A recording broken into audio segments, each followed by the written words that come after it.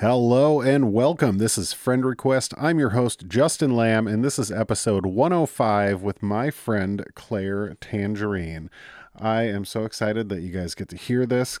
Claire is one of the people I met through my sobriety, and I'm really happy that she was able to share her story with me and with all of you. And she's, I think we're like 11 months sober for her this month. And we'll get into that a little bit in the episode, but very exciting. Yeah. Good for her. Good for you. Happy you guys are here. I'm not going to hold you any longer. Without further ado, here's my interview with Claire. You and I have lots in common. My request is sent. Would you like to be my friend? Would you like to be my friend? Thanks for doing this, Claire. Yeah. You enthusiastically volunteered. That's how I read your message, but I was very excited about it. Enthusiastic volunteer is what I do the best. I'm a very enthusiastic person. That's good. I'm excited to see you and learn about you and kind of go from there. But I usually start with how I know people. And like a few other people I've talked to, I know you from Clubhouse.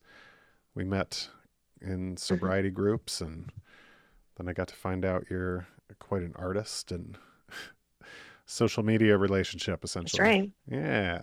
But yeah, artist. Yeah. There's a world of things I don't know about you that I'd like to dive into. But I think first and foremost, you are in Canada, correct? Yeah, I live in Montreal, sorry. Well, that's good. Yeah, Montreal. Mm-hmm. Fun. Sorry to sound so American, but is that French area because Montreal's in Quebec, right? Or no? Yeah, Montreal's in Quebec. So essentially like Canada is like a bilingual country. So basically English and French. In Quebec, French is first. And it has to do with like colonial times.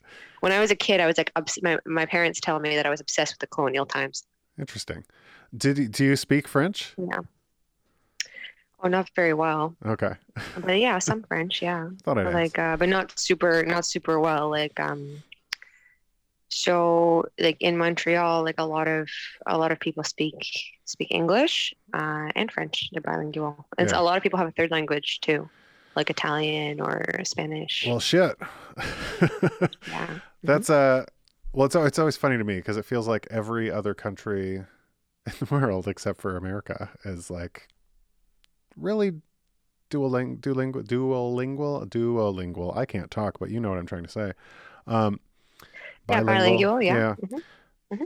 When I think like I had a friend that just went to Europe, and every European country, especially Western Europe, almost everybody speaks English as well as whatever their actual language is.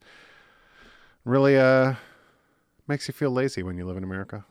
Anyway, moving on. Could be like in US, like they have a Spanish or whatever. So some people speak Spanish, some people speak a little bit of Spanish. Like if you go to Europe, like I'm going to go this summer, we have me and Ankit have a 35-day trip planned.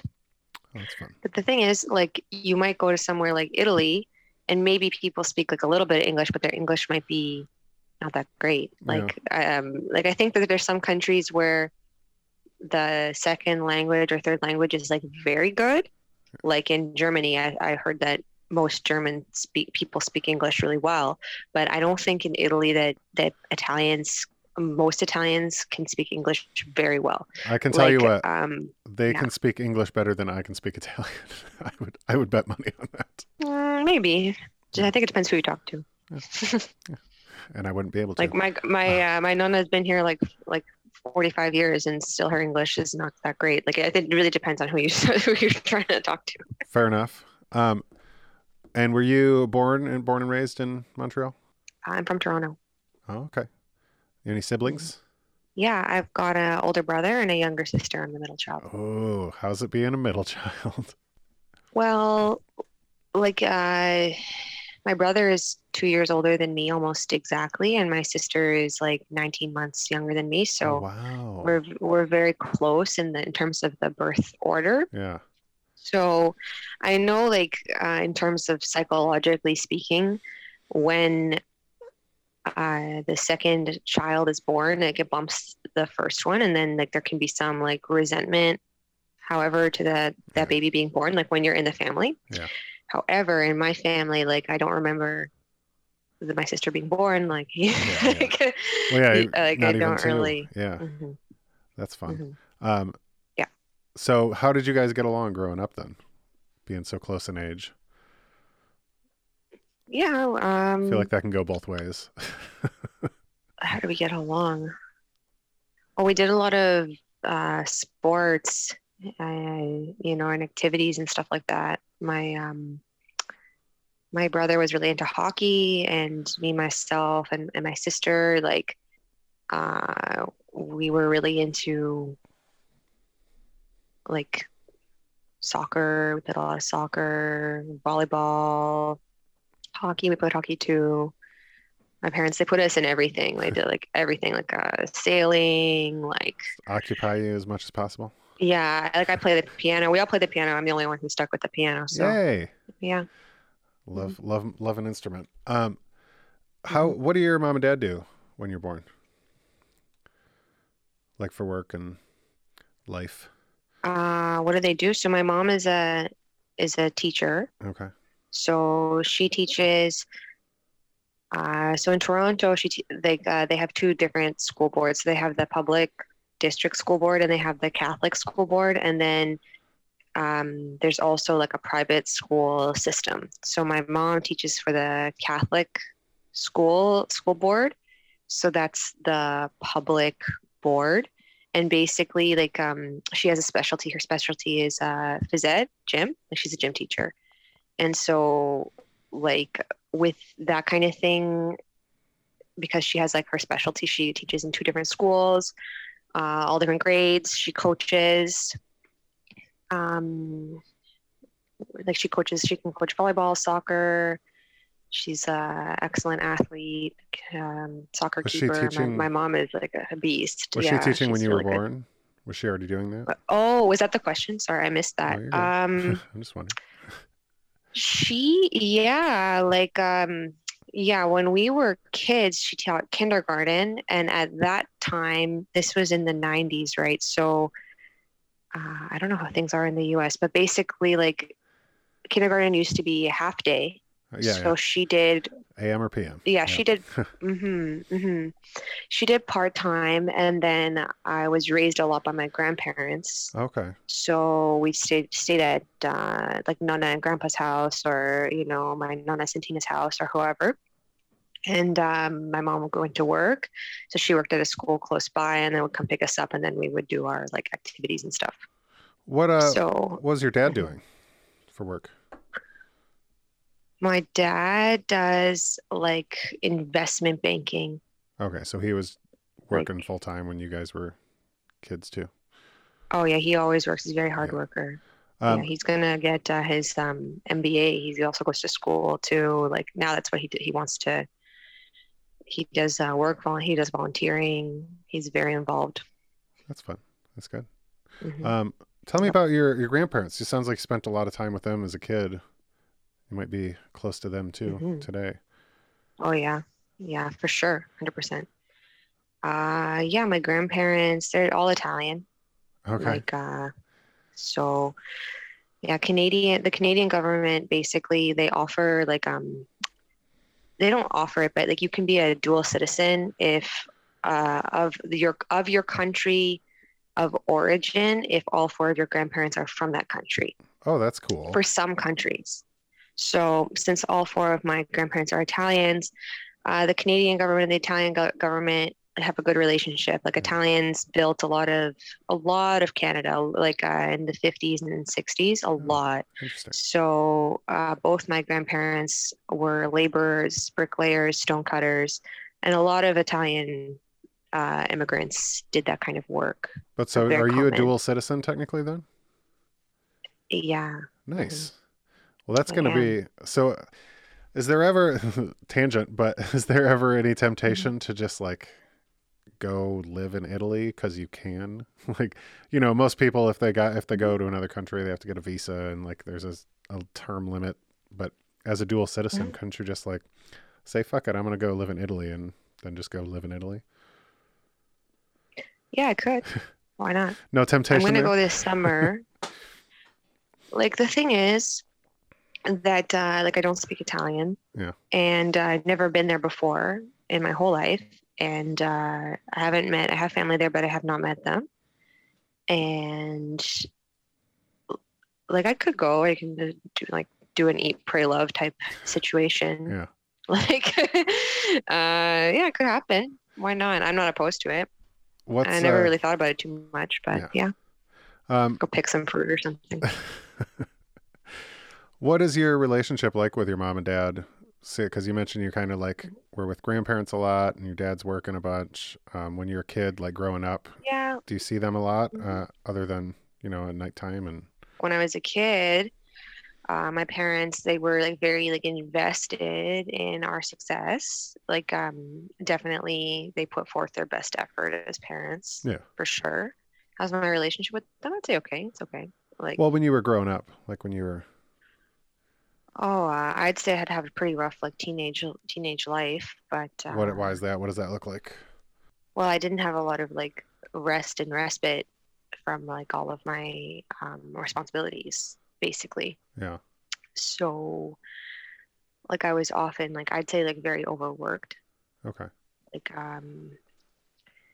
but that's so like it's kind of like let's say you're like in the family environment and like, you know, I'm an artist, right? So yeah. Basically my mom like recognized when I was very young, she's like, oh, my child has talent, like let me try and like help my kid develop this talent. So I think that when you have parents that are really like they really want you to do super well and they put forth all that effort for you to do really well, there's a lot of pressure on you to like do really well. Yeah. So for me, like I would say like my social skills weren't that great. Okay. And like a lot of times my parents, they would be like ragging on me for like embarrassing them. Yeah. I'm wondering how that pressure like played out, you know, because usually there's got to be a release somewhere. And I'll give you an example. Like, you know, a lot of people will either wrap themselves up in like after school activities if that's stuff that like that way you don't have to be home, or if you're trying too hard and you want to make, you know, best grades and also like the best talent and whatever that pressure is that your parents are putting on you. Do you thinking back, like, is there a place where you release that, or was that in your artwork that you ended up kind of having that sort of release? Well, I don't think I ever really got to release a lot into my artwork because I went to like a special school. So there was always like a lot of assignments and stuff like that. So it was kind of like when I was in school, like we talk about like releasing stuff into our like artwork. But the thing is the artwork was always shown all the time. Yeah. And I didn't really have any privacy, like in terms of like my workspace and what I made. Like it was never like just for me. Okay. Always someone was going to see it and critique it. So the thing is, like with art work, like I moved out of my parents' house like pretty early. Like I think I was like barely 19 when I left. Okay. Like I started working, like I got a job when I was maybe 13 or 14. Oh, okay. My first job was like refereeing like kids soccer games and stuff. Nice. That was not like a good fit for me because I didn't like kids soccer parents are crazy, like really. And then I got a job like doing coat check and that kind of thing at a local country club, and I worked there for like 7 years in my neighborhood. And I took up running, so I was often like out and about, like just running around my neighborhood and like biking and stuff. Why like running? that. Running because like like you had said, like I wanted to be out. Yeah. Like I like being outside, and like I was really obsessed, like maybe when I was 15, 16 with like fitness and like being skinny and stuff like that. Yeah. Which is like okay, like somewhat normal also. for teenage girl to be concerned about Unfortunately, yeah. being skinny. Yeah. Yeah, like so I was always out like doing that kind of thing, running. I would say if there's ever a release, like I would just say it's like running or biking or something like that. Like Yeah, I can definitely see that. yeah.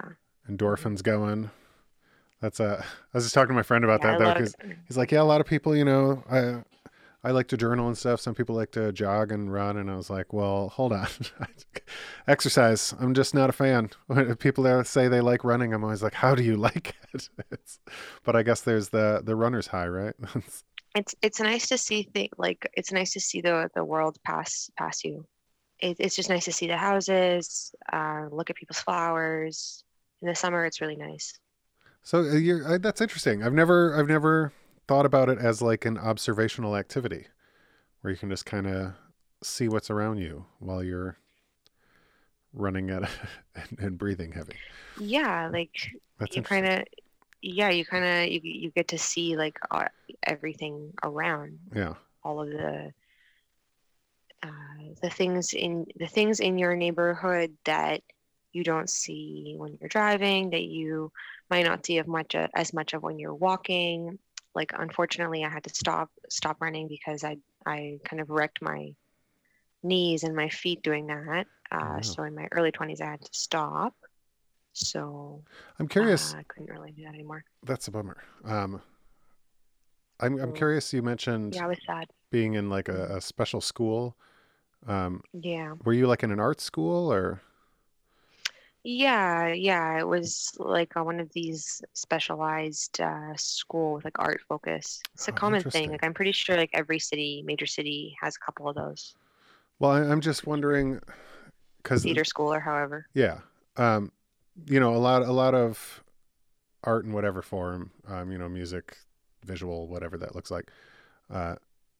Then I'm projecting my own views, but the lack of structure and the ability to just kind of like do you, for me at least, is like one of the most appealing things about art. And I wonder if how you feel about that, and like coming into a school where I imagine it's like you get to do all this art, but it's also very structured around like how you're going to do it, what you're going to do. And there's kind of boxes drawn around you in a way that like art, I feel like should be done outside the box. Do you have any thoughts on that? Well, the school makes you like practice. So essentially, like let's say you have your art class every day.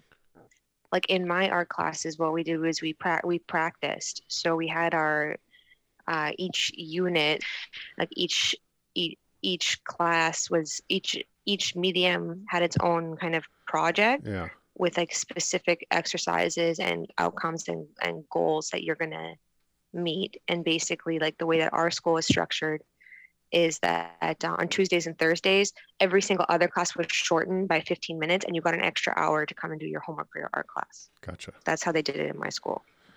So you got like 2 extra hours on those days. That's nice. Mm-hmm. I'm curious because you mentioned like you got into fitness and like kind of had some concerns about like staying fit and body image. And so in that way, you're kind of critiquing yourself, and then you're in the school where you're critiquing your artwork. And it sounds like, and maybe in your teenage years, like, was there any time or was there any activities or anything where you weren't either you yourself or other people kind of like judging what you were doing? Or were you constantly kind of trying to live up to a score in some way or another?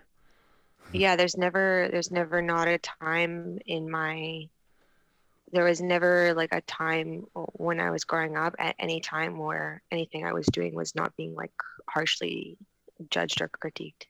Yeah. How has that played out you said you left like right around 19. Did you like leave your home because you're like, I got to get out of here? Like what did that look like? So like I had met this guy and we were dating, and I've been saying like I really need to move out, and I was spending a lot of time at his house, and I was saying like we need to move out. And then because his parents were like very traditional, like Portuguese people, and they lived a couple of streets away from my house. So often I would go like run over to his house and then eat dinner over there and hang out over there and then go to work and, you know, spend a lot of time like over there hanging out with his mom, like that kind of thing. Yeah. And then and I had graduated high school like half a semester early. Okay. Because I did summer courses and I graduated early because I didn't like being in school. And you can actually graduate almost a whole year early if you do summer courses. So yeah. I did some. And I graduated. I was out of there, and I was like, okay, like great, I'm out of there. I'm working. Like I don't want to live in my parents' house. Like time to leave. Yeah. So, you know, some people, they have anxiety about leaving their parents' house. Not me. I was like, okay, I was gone at 18 too. I get it. I'm ready. It's going to be way less work to live in my own. That guy's parents, they had already acquired a second property in their neighborhood. Okay. So they bought another property and then leased to us the upstairs and then also leased the downstairs. So they basically bought a house and then leased it to us at the top floor. So we each paid like half. So I paid them like $400 a month and like lived in the top floor of their house with their son there for like 3-4 years. Nice. And then when that relationship ended, I moved out by myself in like a basement apartment on my own. I didn't go back to my parents' place. Like I returned once there when I was like 26 for like 6 months because I had lost my job and one of my relationships had ended. And so I lived with my parents. I moved back once after 6 years of being away from them for 6 months. But then after that, I moved to Montreal. And I'm just kind of trying to tie this in as a theme, I guess, but what role does like privacy and freedom to do your own stuff, like when you move in with this guy and you're 19, like what role does that play? Do you know, like a lot of people, once they get out of their parents' house and out of college or out of high school or whatever that looks like, they, you know, you can kind of go to an extreme or act out a little or before you find like a nice balance of normality and whatever term that means. Mm-hmm. How did that look for you? Like 19 to, I imagine like 23, you said you're in that relationship for like 4 years. Like what role did mm-hmm. privacy and freedom play once you were out of your parents' house and out of school? Like, I guess it comes down to like just becoming an adult. Yeah. For me, like when I was in university, I focused a lot. I went to art university as well. And I focused a lot on studying like attachment, like early attachment, like infant mother relationship. I studied a lot about that in that, the secure base, like theory of psychology, you know. What drew you to that? I wanted to see, like, I wanted to understand, I just wanted to understand relationships a little bit. And I thought that was a good place to start. Yeah. Because that's basically like when you look at relationships, I wanted to know, like, why do I feel so intensely, like what's going on when the relationship forms, and like why do I get so anxious? Like why can't I just like relax? Like this is what I wanted to know. So I was thinking like, and at that time, my parents, they had like paid for a very good psychologist to see me. I saw that lady for like 7 years. Like she was a really good psychologist. Was that like primarily for anxiety? Yeah, because I was having so many like bad panic attacks and stuff like that. But I haven't had a panic attack in such a long time. That's good. How are you regulating those? How were you regulating those back then? Oh, I wasn't. I'd become like very, very agitated. Okay. I'd get really emotional. Yeah. Gotcha. But yeah, I don't have to do that anymore. Yeah, that's good. So when you're in, I guess I'm sorry. When you're in the relationship, you're also going to university the whole time. Yeah, like I guess this guy like that I had been seeing, he had worked at my work, like washing dishes, and we were friends. And I started seeing him, and like I continued that relationship. Like we had like a romantic relationship, and I moved in with him. Yeah. And then what had happened was, it wasn't a good fit for me because I have like a more adventurous personality than he did. So essentially, like the relationship ended, and because I had this issue with drugs and alcohol, so I wasn't managing like very well in terms of like I went to university and I finished like all my classes, and I did well in university, I think, like considering. Yeah. I got good grades. I went to my classes. I did my studio work. Like I went there, and then I did what like I thought would be like it happened the way it happened. Like I don't really like I don't feel like it really like I know it was me who decided to go and everything. Yeah. But it didn't really feel like super intentional. Like if I had could choose again, I think I would choose differently than I had done. But I can't really say that kind of thing because once things are done, they're already done. So I mean, who's to say like if I would have been able to even do that? Yeah. Did you have a career in mind when you were studying art and psychology that you wanted to do once you were out of school and everything?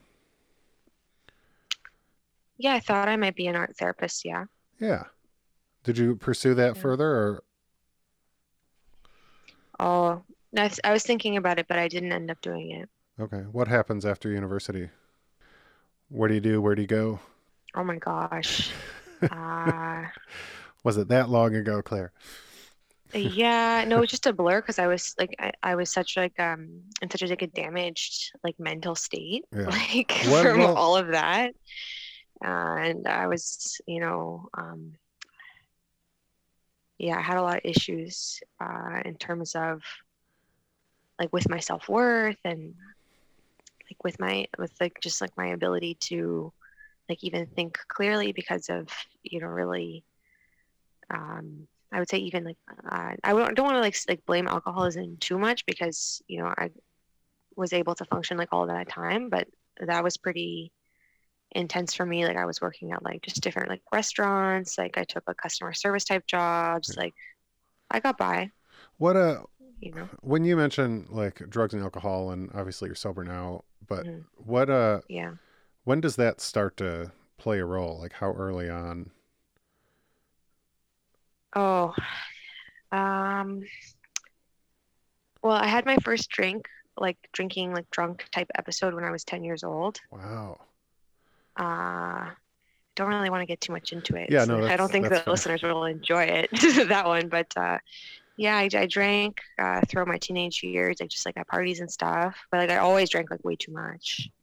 Was there? And, yeah. Well, because I mean, I imagine looking back now, there's got to be some sort of connection there too with the anxiety and numbing and using and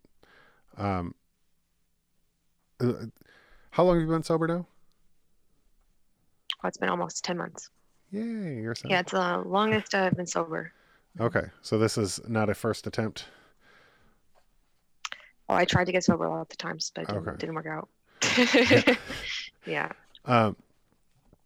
So when do you go to Montreal? I couldn't even make it 30 days. It was not working.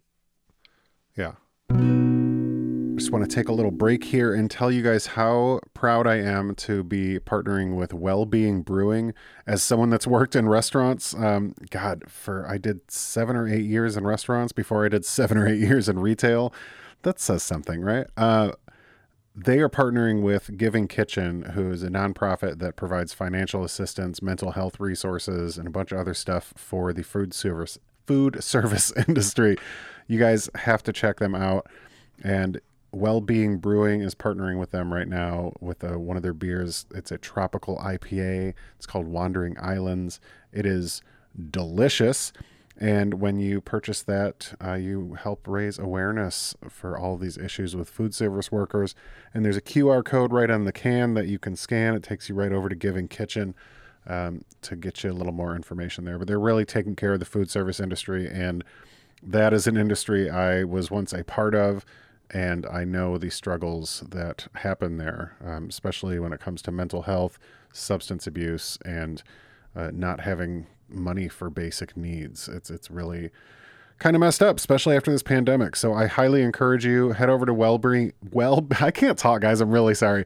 Head over to wellbeingbrewing.com/friend request. Check out everything going on over there. Try this new Wandering Islands. It's a tropical IPA. It's delightful and help support the food service workers. Thank you so much for supporting our sponsors. All right, back to the episode. Because I just wanted to give you some grace there too, because you mentioned, you said I don't want to blame alcoholism because I was like still functioning and everything, but like, yeah, that you can blame it like I feel like you can function, but you're still, you're numbing, you're protecting a part of yourself that you're not like maybe physically or emotionally able to like actually confront yet, or whatever that looks like at the time.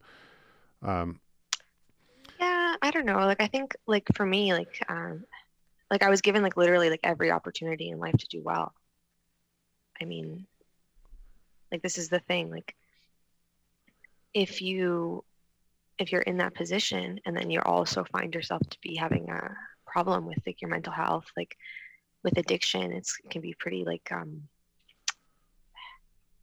can be like very hard to like accept that that's the case. And then also there's a piece in there where you want to be successful because you want to show that all of this time like that it took to produce you was worth it. That's the thing, like, because you don't want to have a situation where you're in that blaming mindset, because that's what causes you to continue to like self-harm when you have resentment and anger. So yeah, for me, like, yes, I can admit that I had a problem, but I don't want to blame that problem.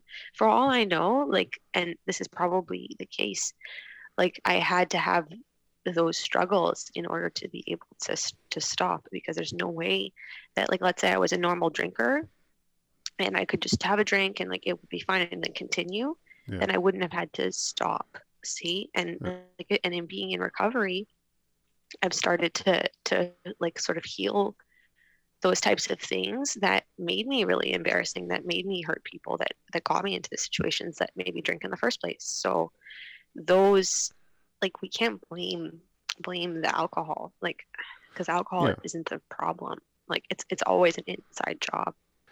I'm just trying to make sure that you are giving yourself some grace too. Just in the short time we've been talking, and you think about the constant pressure and criticism and like expectations of some form of perfection, and like that stuff is, those are starting points of something else, whether that be self-harm or addiction or something else. Those are like, that's laying the foundation. And that's also not to say that like, screw your parents or something, but it's important, like when reflecting, that you're still addressing and like saying like, oh, well, this is, you can not blame alcohol, but you can look back and say like, I was using that because I was not like emotionally capable of actually, confronting, like we all find ourselves in different times in our life where we're not, able to deal with stuff, and like literally not just like, I don't want to deal with that, but like your brain cannot process it. And I think it's when we look back, especially people like myself, who's I've been sober and gone through a bunch of shit. And when I look back, I have to, even though I feel bad for a lot of the shit that I did, I have to be able to be like, I was using the only method I knew to like cope and protect myself from experiencing the pain that like my mind was not letting me, experience. Does any of that make sense? Or am I just rambling? No, it makes sense. Like you want to protect you're saying, what I hear you saying is like that you're not ready to face like a lot of those things, and like that's what like drives you to take in the substance to like take you away from that stuff, so you don't have to experience Yeah, it. you're numbing yourself from something you're unable to process, essentially. For me, what I'm trying to say is like essentially like that family environment for me, it wasn't working well for me. Yeah. Even though the family had the best intentions and was really, they really tried to be supportive of me for sure, but in terms of like actually me feeling supported and accepted, like even to this day, like doesn't happen. So yeah like what can we do? Like the thing is, moving away is really helpful for me, like having my own space, having boundaries. like I don't even know exactly like boundaries, but like forming new relationships like with people that are very accepting and uncritical. So for me, it helps having like a really accepting partner that is not going to be like overly critical of me and have like a personality that matches mine. Like that's really helpful. And having like friends that are there for me. And so for example, like talking to my sponsor is really helpful. Talking to my boyfriend's mom is really helpful. She's really nice and accepting. Joining different activities like that I find interest in that relax me. Taking time to rest and relax and just not overbook myself. That kind of thing is just like really healthy and healing. And just knowing that there's no big success to be had in life from just filling every moment with things. Like it's just it's okay to just to take a chill. Absolutely. On those things. Yeah, and the reason the thing that triggered me to like go off on that tangent is when you said like I was given everything to succeed, and I feel like it's very easy to look at our past, especially as kids, and like kind of go into like sort of a shame spiral. You know what I mean? And feel like, well, I did my best, like given those opportunities, like they sent me to piano lessons. Like I learned how to play the piano. Like I can still play the piano. Like I went to art lessons. Like I could make art. Yeah. Took sailing lessons. I know sailing. Like that kind of like, you know what I mean? Like I think in terms of like being ashamed, like I'm not like ashamed. I'm just saying like in terms of like if you look at like a lot of people in the world, like some people have parents who are like alcoholics themselves, or that are not there, or that are like don't really care like what you're doing, and like that can be really damaging. And for me, like I didn't have that. Like my parents, they did care.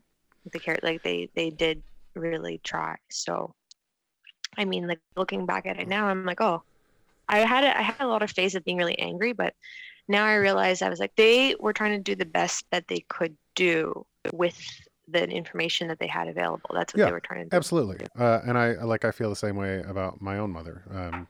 I think she did the best. Did I have like perfect childhood? No. Did I, like sometimes it feels like we have to pick an either or, right? Or blame somebody. And that's not what I'm trying to get at. But more, at some point, and I'll just use myself as an example.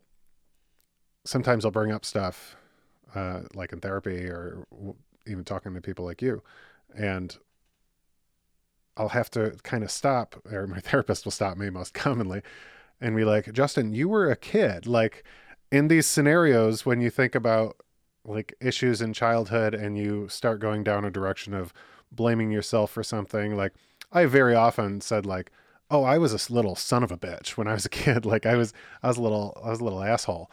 But the whole point of that is like in that scenario, right? There's adults and children, and you're the child in this scenario. So like, it's cool to give yourself a break. Like there's other ways, no matter how much kids act out, there's different ways that parents can, or other adults in their lives can handle that acting out, and how that response is, like, completely defines that situation.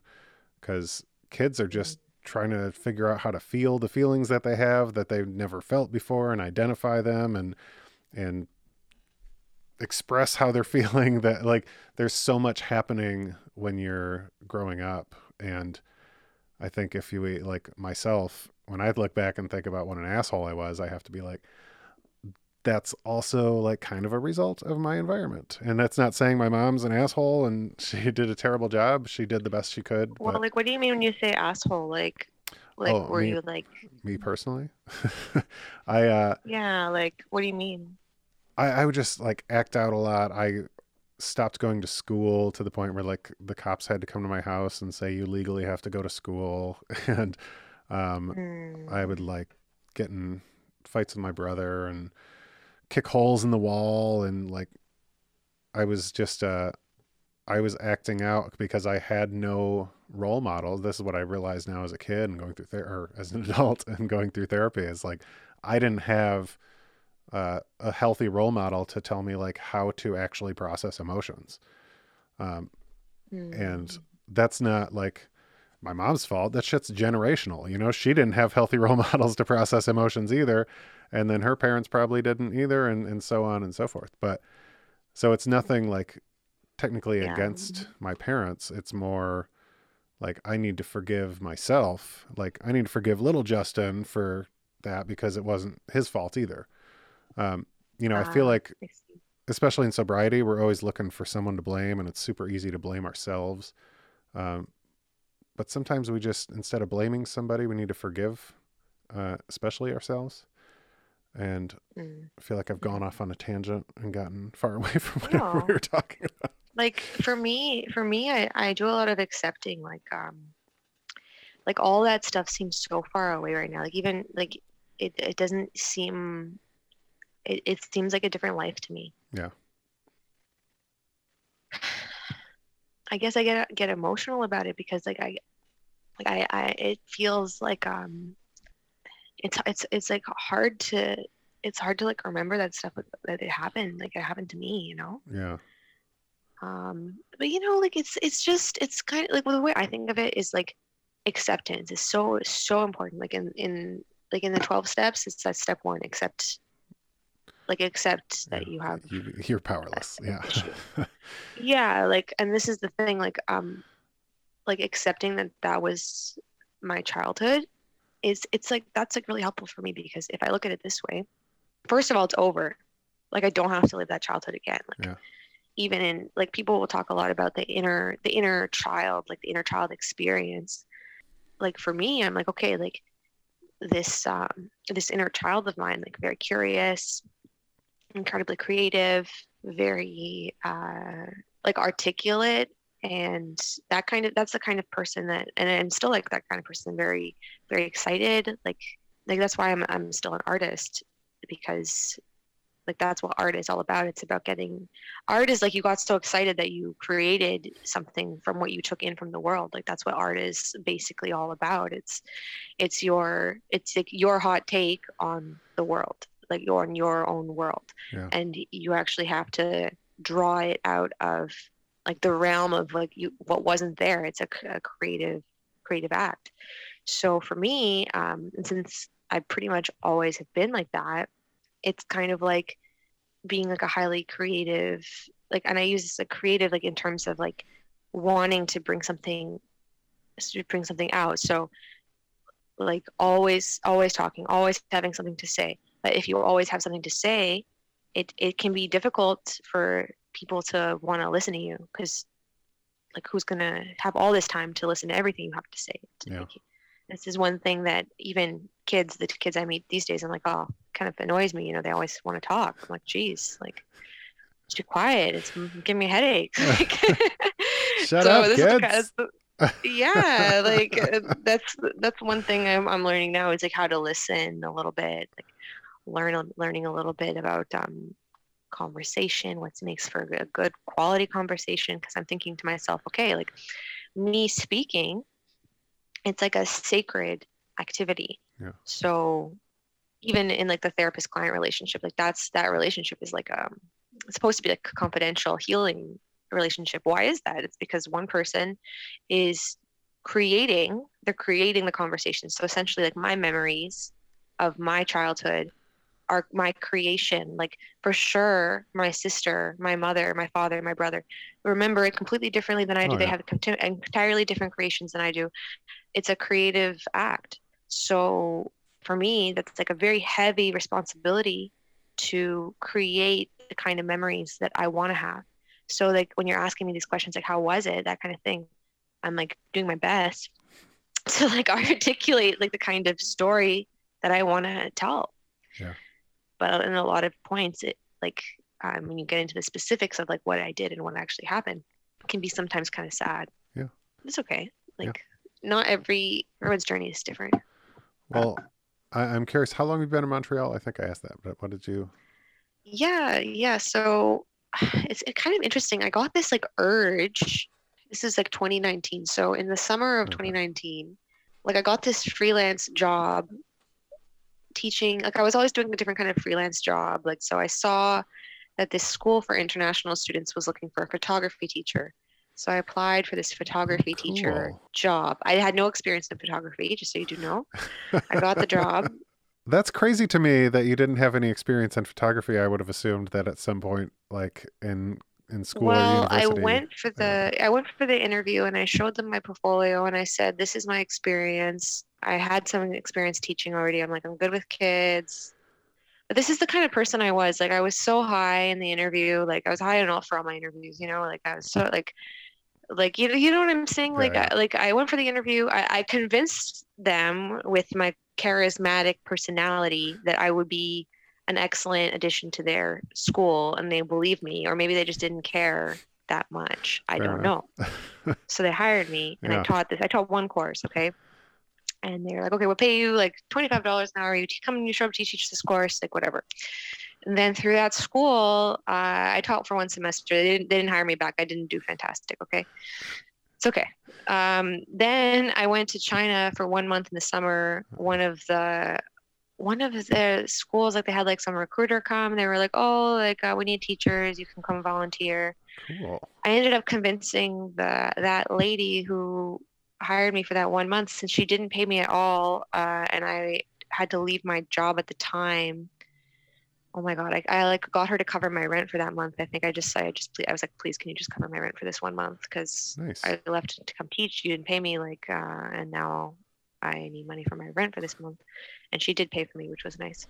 And then I got this urge when I got back. I was working this like customer service type job at the time, and I had just started dating my current boyfriend. I got it into my head. I was like, I'm tired of Toronto. I'm tired of walking around and then everyone sees me, knows me. Like, you know, I'm tired of saying hi to people 50 times a day. Like, I'm tired of this bullshit. Too many people know me here. I need to leave. Like, I was tired of, you know, like just being well known in my neighborhood. Yeah.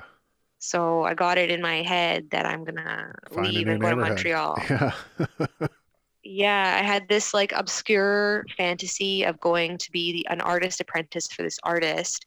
His name is Callan Schaub. He works in Montreal and he does these like giant spin paintings. I was like, I'm gonna go be his apprentice. He doesn't even know me. Okay, I had this like fantasy, right? I'm like, I'm gonna go be his apprentice. I'm gonna go be a studio apprentice. I had no job. Okay, like I'm gonna go and like I'm gonna be this artist. I'm gonna get my own studio. I'm gonna do like I'm gonna go find big artists and I'm gonna like make them know me and I'm gonna work as their studio, and because they don't know my shitty past from over here, it's gonna work out and I'm gonna convince them that I can do it.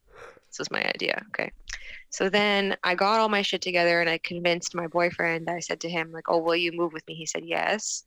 And then we went in February. Like the call center we were working in has another office in Montreal. So we tried to we did our best. We tried to get jobs in the sister office. So we went We had my birthday, which is like on Valentine's Day or whatever. So we went for a very romantic, it's 2020 Valentine's Day, okay? Very romantic Valentine's Day in Montreal, interviewing for jobs. We like found our apartment. We're like, yes, like, we're gonna move for March 1st. February 28th, I'm like driving the moving truck. I move all our shit there. We move. And then 2 weeks later. yeah, we started working, and then the pandemic happened, and then we got locked down. So yeah. And feel free not to answer this, but I'm just curious because you're with the new boyfriend at the time, and then the pandemic happened. So like that in itself is frightening to me. Like I can't imagine like learning to be in a relationship with somebody during a lockdown where you're just like, this is do or die time.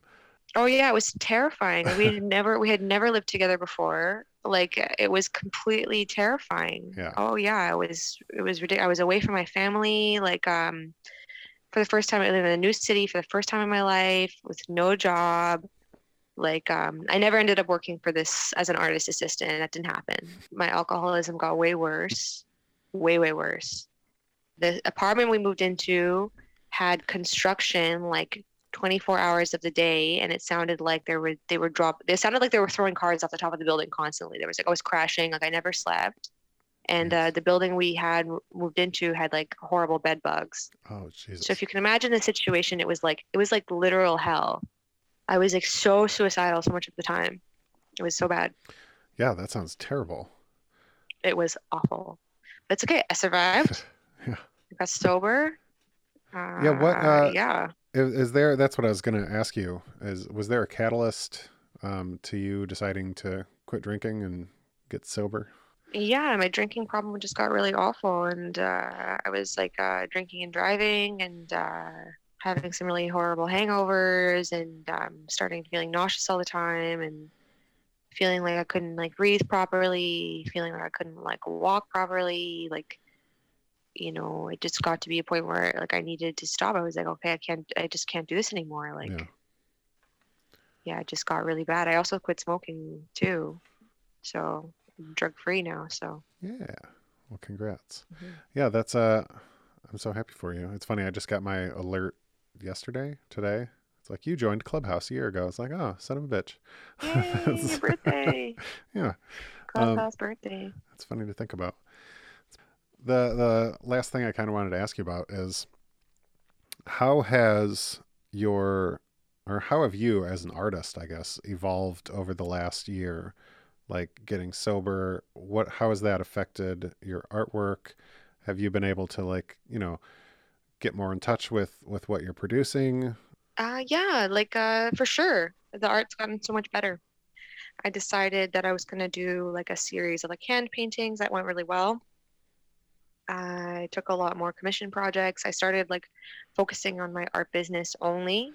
So doing things like taking on commission projects, like doing more freelance work, doing like dog portraits, things like this, releasing like my own products and prints and things like that of my artwork, like on my own website and on Instagram, that kind of thing. Etsy too. I started my own Etsy, that kind of thing. Building my client base. Have you noticed a difference in what you feel like compelled to paint or draw or anything like that since getting sober?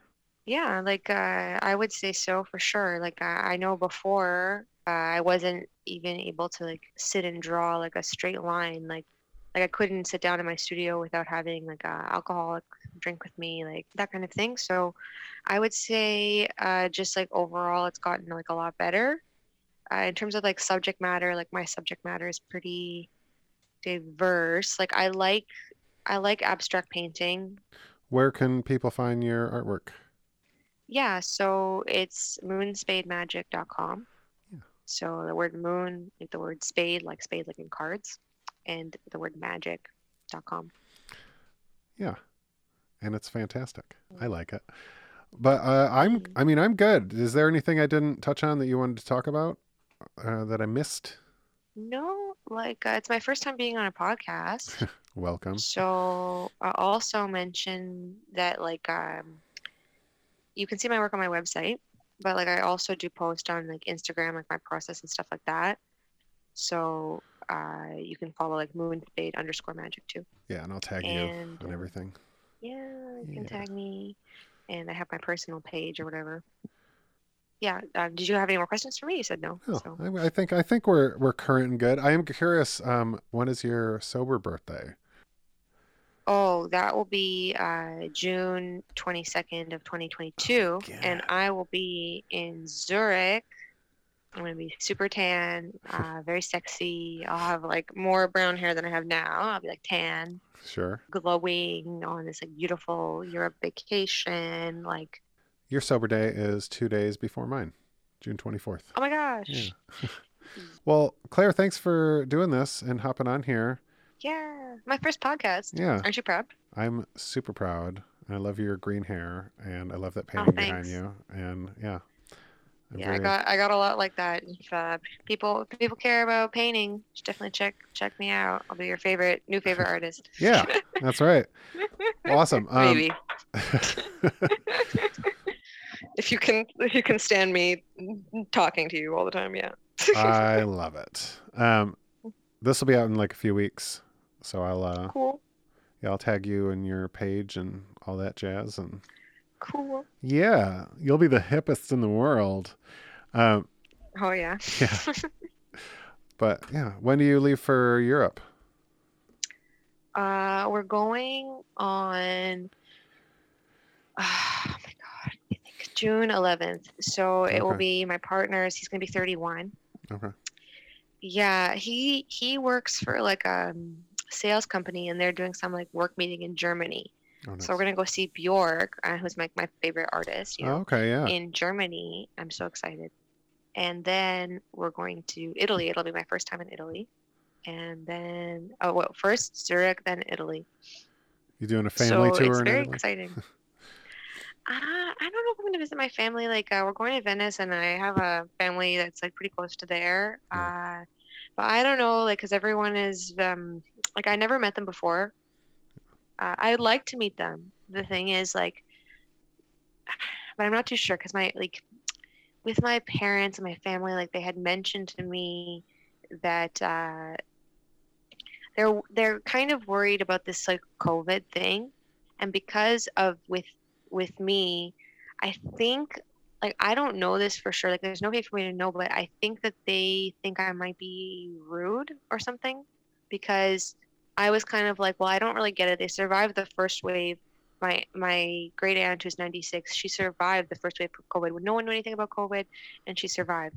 And I was like saying to my mom and my sister, I was like, why are they going to be afraid of me now at the end of the whole thing, when it's like getting much more like mild and we have a lot of treatment for COVID? I know people still die of COVID, and I know it's like serious, but she literally already survived the shittiest one. Like, I don't like, and then they were saying to me, like, Claire, you got to be polite to our relatives, and they have a right to be concerned.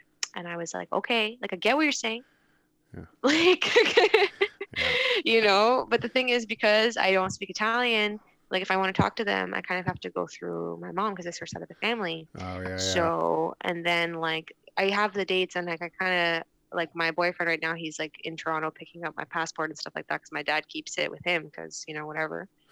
But this is the thing, like, it's like a family logistics situation, and that's not really my strong area. But I do want to meet them, like, I do, like, it's not that I don't want to meet them, like, I do. I didn't even think about the language barrier, though. Like, if they don't speak English and you don't speak Italian, like, you guys just going to sit there with Google Translate and be like, hi, Aunt blah, blah, blah. She can talk back to you. Like, how's that going to work? Well, I can put in Translate what I want to say and then read it to her in Italian, because I can read in Italian. Oh, okay. Like, and let me see. I have cousins and stuff that are younger. Yeah. They don't really speak really great English, though. Well, I'm curious. But it would be nice still to goes. see them, like, Yeah. We'll see, like, what ends up happening. Like, what I could even do is, like, go to their town even, and just go to a restaurant, eat the local food, like, be like, this is my town, like, I don't have to necessarily go into their their home per se, but I can still find out their address and like go to their neighborhood, which sounds kind of creepy, but could still happen. Yeah, why not? Well, I hope you have a wonderful time. Congrats on 10 months, 1 year around the corner. Yeah, and I will talk to you soon.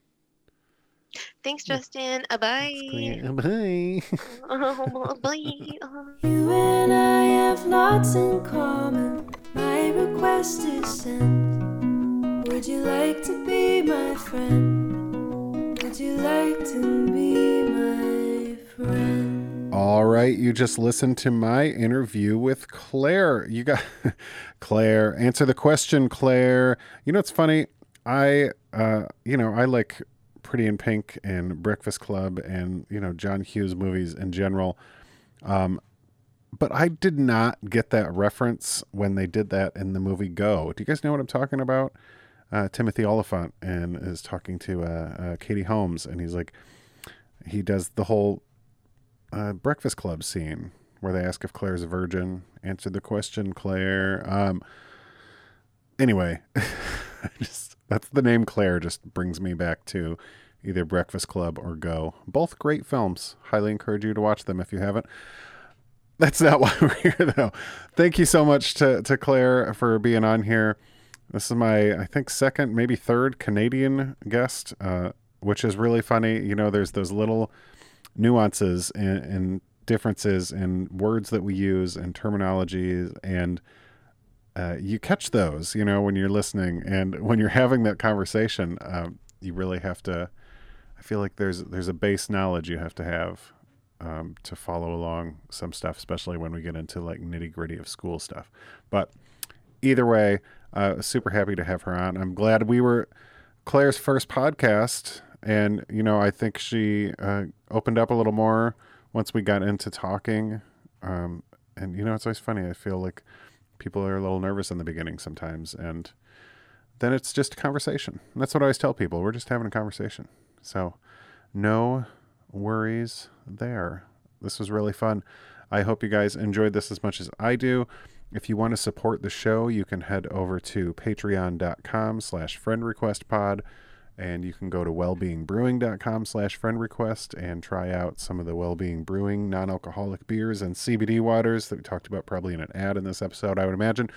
And a special thanks to Talia Dalton, who does the theme song for Friend Request. And I'm so excited about the summer series starting, oh my God, less than a month.